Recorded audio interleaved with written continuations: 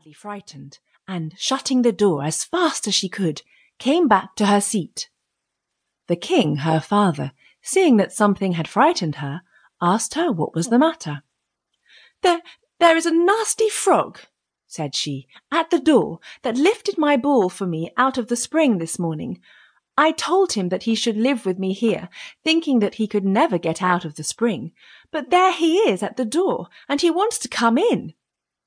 While she was speaking, the frog knocked again at the door and said, "Open the door, my princess dear, rabbit.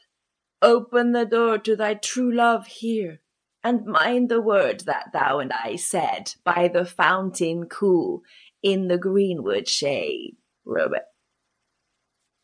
Then the king said to the young princess, "As you have given your word, you must keep it, so go and let him in." She did so, and the frog hopped into the room, and then straight on, tap, tap, splash, splash, from the bottom of the room to the top, till he came up close to the table where the princess sat. "Pray lift me upon the chair," said he to the princess, "and let me sit next to you." As soon as she had done this, the frog said, "Put your plate nearer to me, that I may eat out of it." This she did, and when he had eaten as much as he could, he said, "Rabbit, now I am tired. Carry me upstairs and put me into your bed." And the princess, though very unwilling, took him up in her hand and put him upon the pillow of her own bed, where he slept all night long. As soon as it was light, he jumped up, hopped downstairs, and went out of the house. "Ah, now then," thought the princess, "at last he is gone, and I shall be troubled with him no more."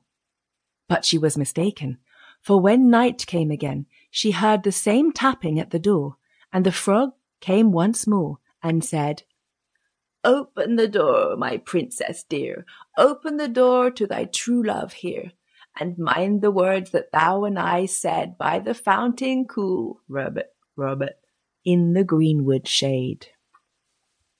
And when the princess opened the door, the frog came in and slept upon her pillow as before, till the morning broke.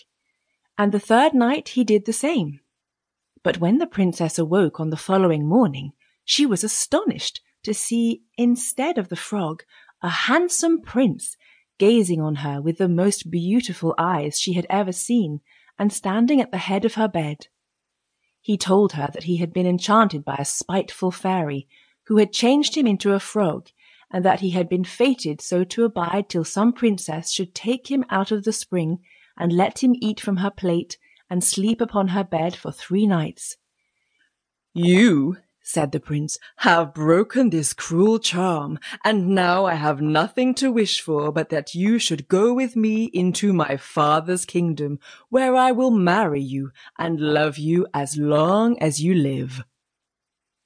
The young princess, you may be sure, was not long in saying yes to all of this, and as they spoke, a bright coach drove up, with 8 beautiful horses, decked with plumes of feathers and a golden harness, and behind the coach rode the prince's servant, faithful Heinrich, who had bewailed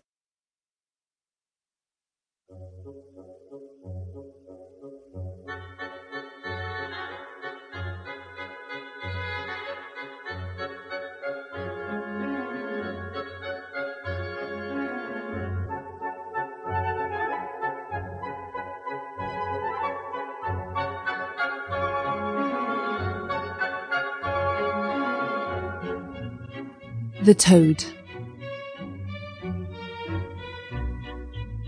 Narration, Katie Haig. Sound, Patrick Martinez-Bourna. The well was deep, and therefore the rope had to be a long one. It was heavy work turning the handle when anyone had to raise a bucketful of water over the edge of the well. Though the water was clear, the sun never looked down far enough into the well to mirror itself in the waters, but as far as its beams could reach, green things grew forth between the stones in the sides of the well.